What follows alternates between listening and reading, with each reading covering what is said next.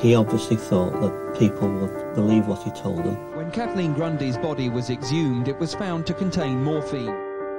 She trusted his every word, like anybody would with a GP. You have to trust somebody.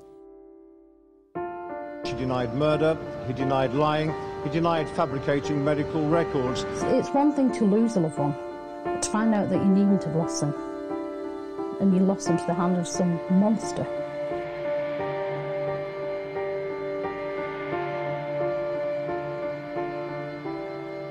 I'm Stephen Wright. This is the Mail Plus true crime podumentary, Dr. Death, the trial of Harold Shipman.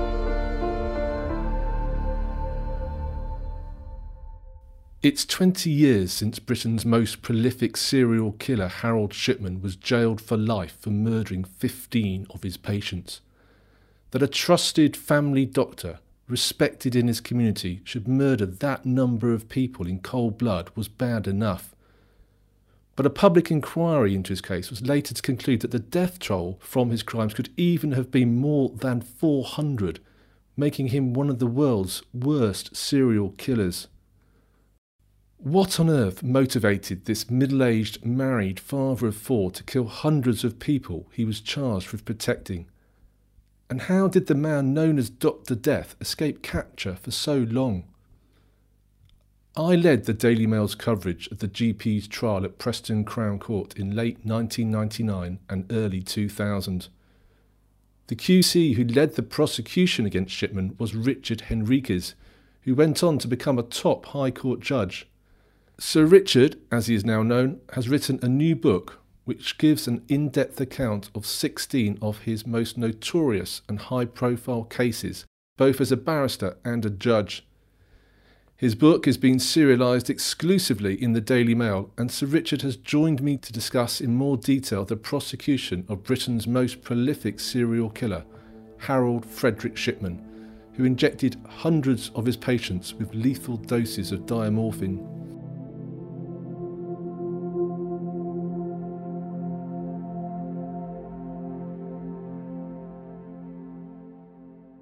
It was August 1998 when you got a call from your clerk to say that your services were required on a new case. Can you remember what was said, as this was to be a real landmark in your career as a prosecution barrister? I remember it very clearly. Our senior clerk, Terry Creathorne, told me that she had arranged a consultation at Ashton Police Station, that's Ashton-under-Lyne, between Rochdale and Oldham. She said that a doctor had been charged with forgery and the Crown Prosecution Service wanted me to act for the prosecution. I'm bound to say that I wasn't terribly excited at that proposition. Indeed, I asked her why it was that the Crown Prosecution Service required Queen's Counsel in order to prosecute a forgery. Terry Creathorne had anticipated my response. She had indeed spoken to the Chief Crown Prosecutor for Greater Manchester, and he'd replied that this was the tip of the iceberg, and it was a case that the Crown Prosecution Service very much wanted me to accept. So talk me through what happened when you got to the police station. Who was there and what was the mood? Well, at the police station, the senior Crown Prosecutor, Robert Davis, was presiding, and he introduced me to Detective Superintendent Bernard Postles. He was the officer in charge of the Shipman inquiry. There were two more junior officers, Detective Chief Inspector Williams, Detective Inspector Edgerton, and within moments I realised that this was a very important matter. They told me that they were investigating a doctor whom they believed to be a serial killer. It then became a very urgent matter because he was out on bail and continuing to act as a doctor. If he was a serial killer, the possibility that he would kill a patient while on bail became a very real and obvious risk.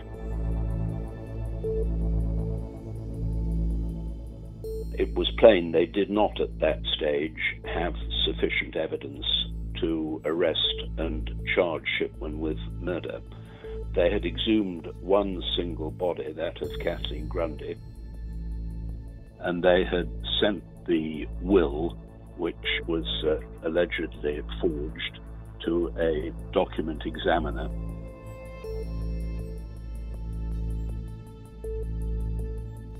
The big question was it safe to leave Shipman conducting surgeries, seeing patients, and possibly committing murder?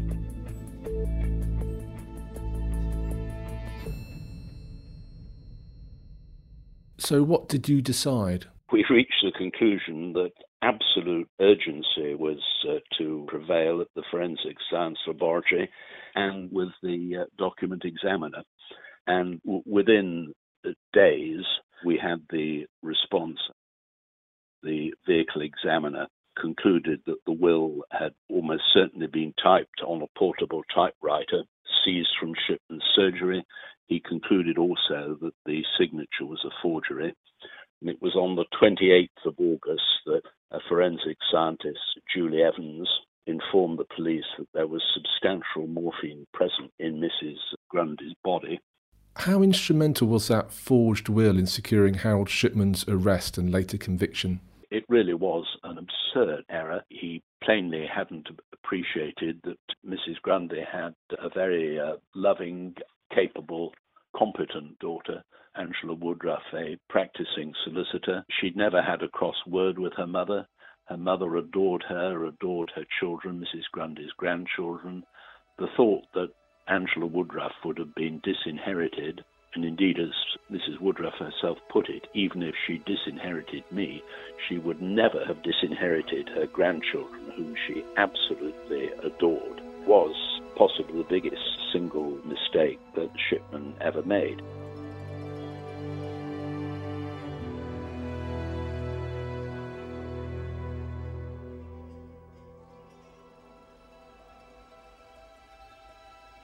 Shipman was called to the police station and initially arrested on suspicion of forgery and the murder of Mrs. Grundy. When the police told you that they were investigating a suspected serial killer, did they give you any indication then of the scale of his alleged crimes? They were unaware themselves of the scale, save to say that it was substantial. They referred to him as a serial killer. Earlier in the year, there had been a police investigation carried out by Detective Inspector David Smith. That was earlier in 1998. And so that inquiry found no evidence of criminal conduct in his practice. And so they were alert to the fact that there was much suspicion in the community as to the number of deaths that had taken place. He was charged, as you say, with the murder in the first week of September 98. What challenges did that cause you and the police, the publicity around the case and presumably the alarm of his other patients? Everyone will be wondering whether it was my mother or father. That's where the pain is for the people. It caused immediate alarm within the community, and it caused difficulties for the police in that every minute members of the community whose relative had died whilst a patient of Dr. Shipman were literally bombarding, if that's not a cruel word to use, but they were contacting the police morning, noon and night to see whether or not their relative might have been murdered by Dr. Shipman. The police began looking through Shipman's patient files, looking for other potential victims and, if possible, applying to have their bodies exhumed to test for signs they'd been murdered. What was the common theme in those early cases, the exhumations? What was the common theme that pulled them together and made them suspected murders? The most obvious theme was that in the hours prior to their death, everyone was fit, out and about, ladies who all died most unexpectedly and very suddenly. And they were sitting up in their chairs, weren't they, and fully clothed when they were found? Almost all, save for Ivy Lomas, whom he murdered in his surgery. They were sitting in their living room, fully dressed, apparently peaceful, looking as if they were fast asleep. As the convictions established, they had been injected whilst sitting in their armchairs with massive doses of diamorphine. 16 months after she was buried, the body of Ivy Lomas was exhumed and found to contain high levels of morphine. The arrest and the charging of Shipman over the Kathleen Grundy case, he betrayed his arrogance even then, didn't he? He was indeed arrogant, condescending, and he thought it a personal insult that a detective constable and a detective sergeant should have interviewed him. He really thought that his standing as a medical practitioner merited an officer of much higher rank. And he treated the officers throughout that interview as intellectually inferior.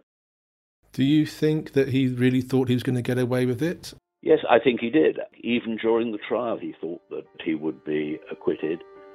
He suffered from a high degree of self-delusion, overconfidence.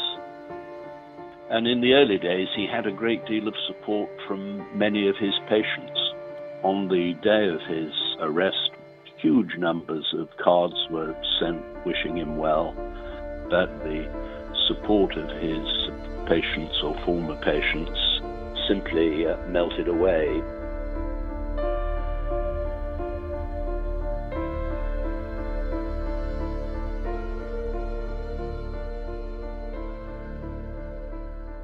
He was a married father of four who ran a single practice GP surgery in Hyde in Greater Manchester and a respectable member of the community. But if you stand back from it, he had about 3,000 patients, didn't he? He had no other doctors there keeping an eye on him. No, I don't believe had he had one single partner or even another doctor working in the practice that this series of events could ever have taken place. The sheer number of deaths, there were more in his one-person practice than in, I think, the four-doctor practice immediately opposite.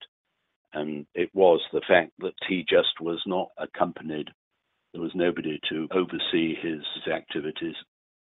It does seem that he enjoyed the thrill of not only killing someone, but also the adrenaline rush or whatever he got from dealing with their families, from dealing with the undertakers, from trying to fob off any concerns around the circumstances in which their loved one died. There's no doubt that he must have enjoyed this whole scenario, administering the diamorphine and everything that followed. It plainly was very dramatic. He had to confront families who were shocked, grieving, very, very upset. And his task was to ensure that there was no post-mortem, that the bodies were not taken to hospital by ambulance, and that if possible, he could advise families that cremations were much the best way of disposing of the body. Don't put your mother through it was his favourite expression that cropped up time and again, explaining what a terrible ordeal for the deceased the post-mortem would be. And he was, of course, effective. He realized that any properly conducted, efficient post-mortem examination would bring a murder to light, and he avoided it on over 400 occasions. We'd had Dr. Shipman for over 20 years. My gran worshipped him. We thought he was looking after us on a personal level on that day. He wanted to spare us any more pain, and he was looking after us. He really was the serial killer hiding in plain sight, wasn't he? I remember when I was doing my background research for the Daily Mail's coverage of the Shipman trial, I obtained a big team picture of GPs from the Northwest attending some conference in Manchester, I think it was. There must have been about 300 GPs there, and there, quite near the front, with his distinctive beard, was Shipman. It's quite extraordinary. I remember looking at that, thinking, I must show this picture to my colleagues. even now, is very difficult to comprehend. There ended up being 15 murder charges, but the true figure even then was believed to be well into double figures. Logistically, it would have been impossible to charge Shipman with all the murders he was suspected of. How did you choose which cases to put on the charge sheet, and how did you and the police deal with the families of those whose names were not featured in the trial? This was probably the most difficult and demanding requirement throughout the whole of my involvement. The first 9 cases were simple. Those were the bodies that had been exhumed, and they were all shown to have a very high level of morphine within the body. But we were very anxious indeed to include a number of cases where there had been a cremation, because in fact some of the cremation cases were actually stronger than the burial cases. And we selected 6 of the remaining 90 or so cases. We were looking primarily for similar facts which pointed to criminality, altering the medical records post-death, where Shipman had lied about being called to the home. Cases in which the deceased had been in particularly good health on the day in which they had died. Cases in which the deceased had been sitting peacefully at home in her armchair.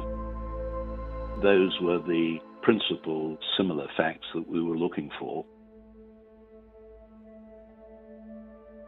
It presented enormous difficulties, because that meant that some 90 families or thereabouts knew full well that their relative had been murdered, and yet the police appeared to be taking no action. The difficulty was compounded by the interest that the Manchester Evening News was taking. The jury were never, ever told of the number of cases that we had investigated, indeed the number of cases where it was plain in fact that he had committed murder, and had a newspaper reported the fact that he'd murdered over 100, a fair trial would have been extremely difficult.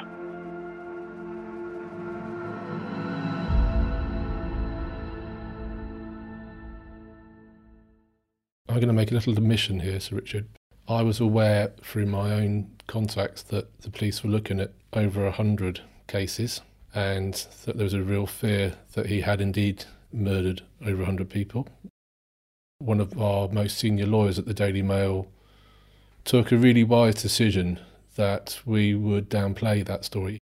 So the story was rewritten to say that the police were examining the case files of 100 patients. And rather than it going on page 1, which it was going to go on, it went on page 2. And the senior lawyer who dealt with the case, I remember him saying to me, "Stephen, for us to put this on the front page is atmospherically dangerous." And I've always remembered that phrase, atmospherically dangerous. We don't want to be accused of derailing such a momentous case, because sometimes we get it right, sometimes we get it wrong. I think on that occasion the Daily Mail definitely got it right.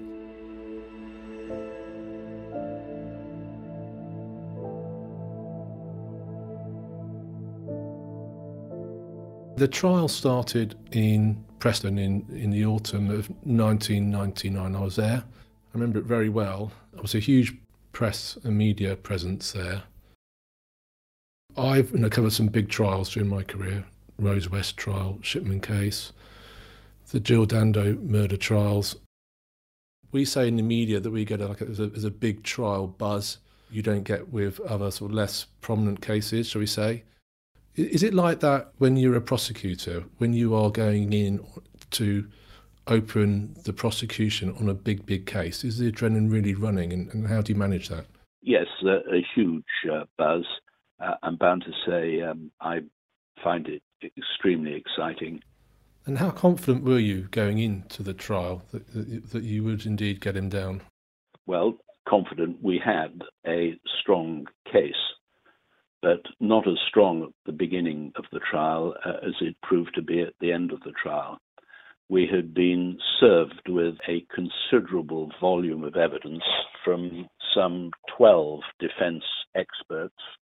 We'd also been served with a lot of toxicology evidence seeking to establish that within deceased bodies, a comparatively small amount of morphine can feed upon itself and increase in volume.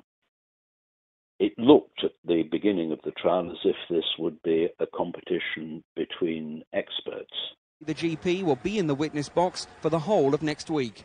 It proved not to be because by giving evidence and in giving evidence, Shipman conceded that a large number of his victims had indeed died by morphine poisoning.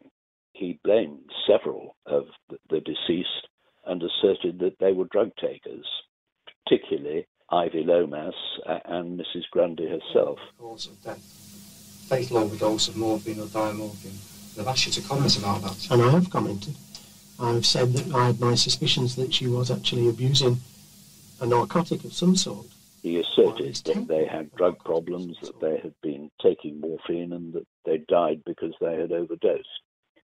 That, of course, made assertions as to alternative causes of death completely fatuous.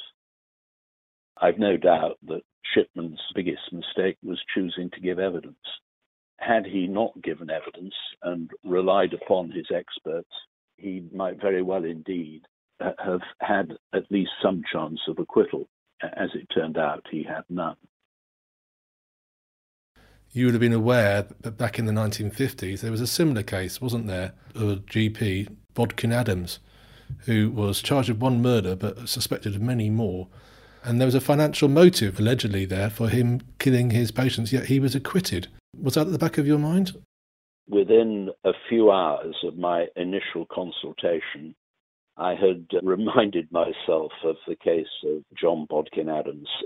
I often wonder to what extent Shipman was aware of Bodkin Adams' acquittal. He did read, and he described himself as a reader of crime novels, almost addicted to them. Indeed, he told one of his nurses very shortly after the police had shown interest in him that on the evidence, I would have myself guilty, he said.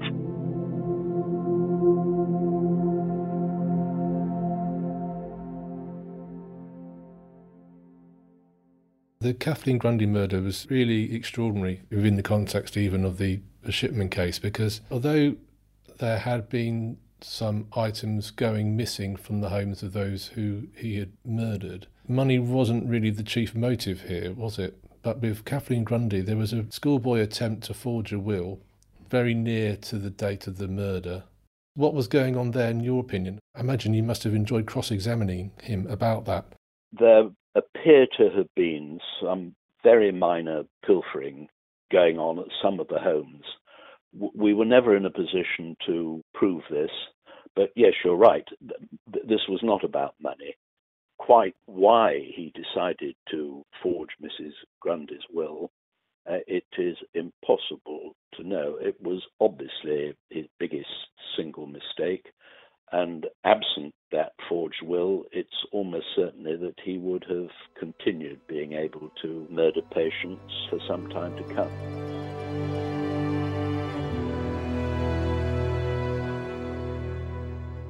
It has been categorized by some as a cry of help. It was so badly performed that it was one of the factors that made me think that he may well admit the murders and seek to rely upon the defense of diminished responsibility. Certainly, psychiatrically, it's impossible to conclude that he was well at the time. It's difficult to think that anybody can commit as many murders as he plainly did without being mentally somehow affected.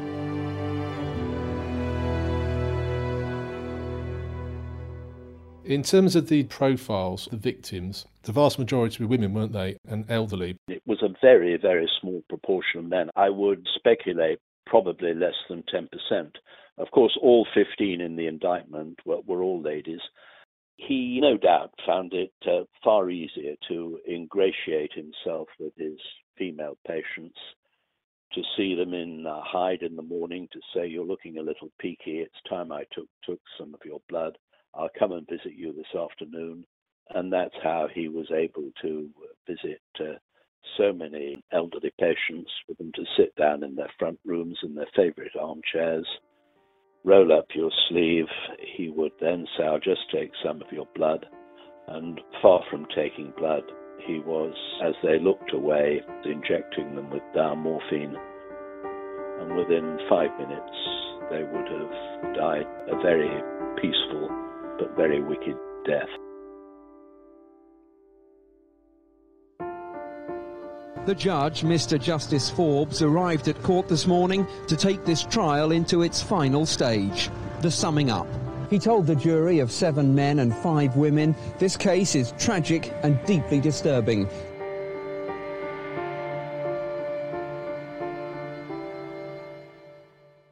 On the face of it, it seemed to be a very straightforward case, but nevertheless, the jury was out for 6 days. The first thing that this jury did, and the only request they made at any time, was for a flip chart. And so it was pretty obvious that they were going to consider every murder one by one. The summing up had been meticulous, every detail, and the jury had been taking a vast amount of notes, something that one observes. And while 6 days might seem a long time, if you think about it, it was 2 or 3 murders a day. And most murder trials, the jury are out for a couple of days. I was pleased about that because a lot of juries, where there are numerous counts in them, like to find 1 or 2 not guilty, simply so it can be said, well, they've looked at every case very carefully. If they just convict across the board, it might appear that they have been a little cavalier in their attitude. But I'm quite sure that this jury went through every case immaculately. People often ask me, how do you know when a jury comes in that they're going to convict or find not guilty? And the rule of thumb I generally have is that if someone's going to be convicted, the jury don't, as a rule, look at the defendant. That's absolutely right. They don't look at the doc. The other one is this, that if the verdicts are going to be all the same, then the foreman will not have any document or piece of paper. And this foreman came with no indictment in his hand. That was a matter of some relief so far as I'm concerned. I've no doubt at all that there would be a large number of convictions. I was simply anxious in case one or more family had the terrible disappointment of an acquittal. The massive scale of Shipman's evil had long been suspected by the people of Hyde. Now they've had it confirmed officially. Relatives of Harold Shipman's victims left court tonight knowing that one of the most dangerous men seen in Britain during the last century had been permanently removed from society. Shipman showed no emotion as the verdicts came in. The man who had compounded the agony of his victims' families by refusing to acknowledge his guilt said nothing as the judge sentenced him to life after he was found guilty of 15 counts of murder and 1 charge of forgery. Now, of course, the verdicts were great for the families, for justice, but the jury wasn't allowed to know, for legal reasons at the time, that Shipman had a criminal past, which really added to the scandal, didn't it? He was in trouble in the 70s for forging prescriptions and having a drug problem himself. One wonders, how on earth did this man stay in the medical profession? Shipman had been convicted in 1976. He pleaded guilty to 8 specimen charges, offences of obtaining pethidine by deception, 3 offences of unlawful possession of pethidine, and 3 offences of forging a prescription. And as those convictions were read out, there was really a gasp of shock from every quarter of the court.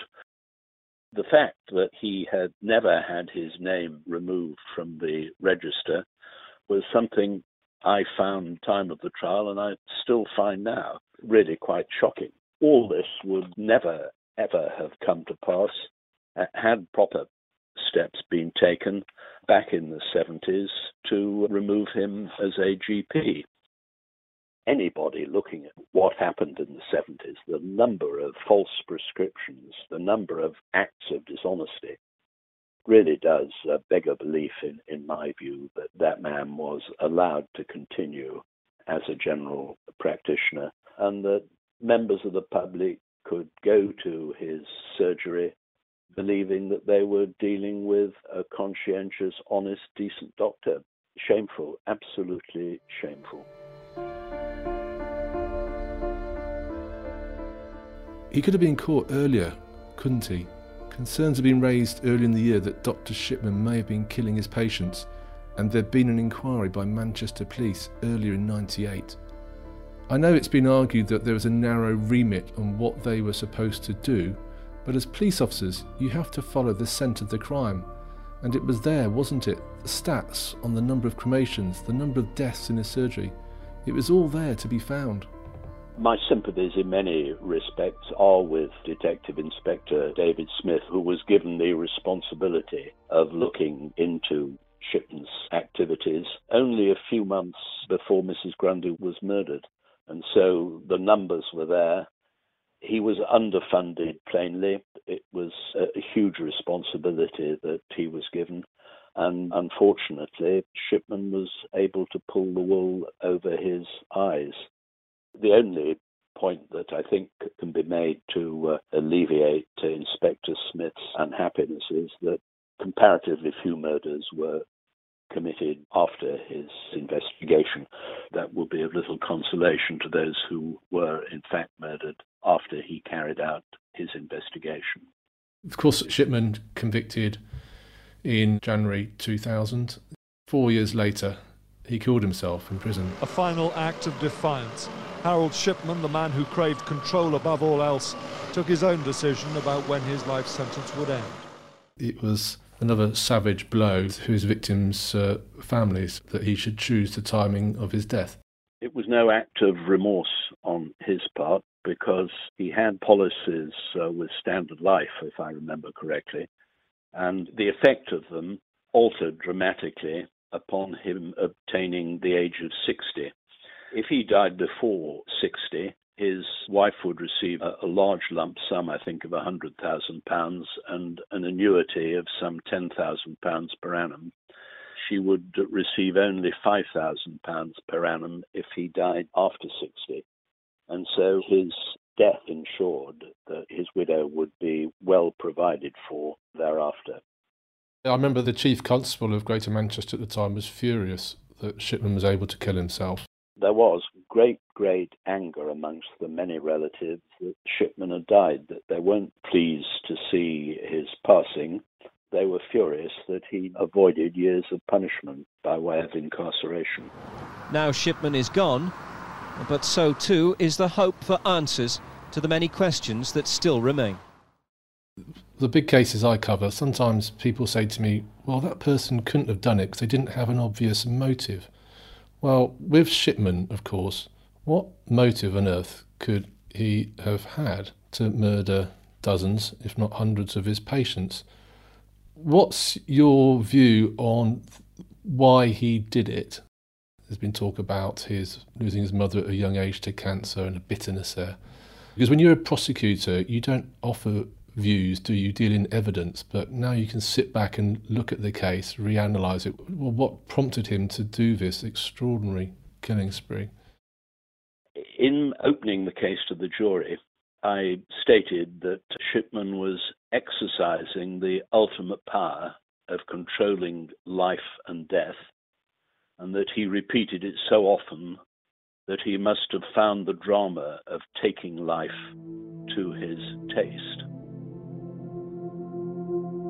I think you're right that his mother's early death may well have had something to do with this, but my final conclusion was that, except for Mrs. Grundy's case, that the explanation was comparatively simple, that he enjoyed the thrill of killing his patients, not merely injecting them with morphine, What he enjoyed was the subsequent drama of fobbing off the family, ensuring that no post-mortem took place, falsifying medical records, and ensuring, if possible, that the body was cremated, and deceiving the undertaker and the coroner.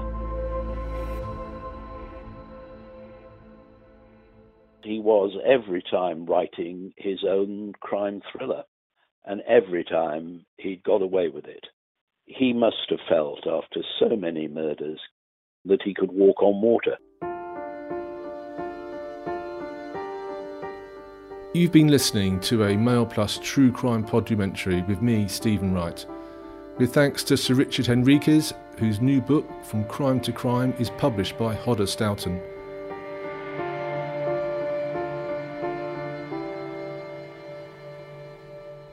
Next time on True Crime, Sir Richard will return to give the inside story on the prosecution of the schoolboy killers of toddler James Bulger.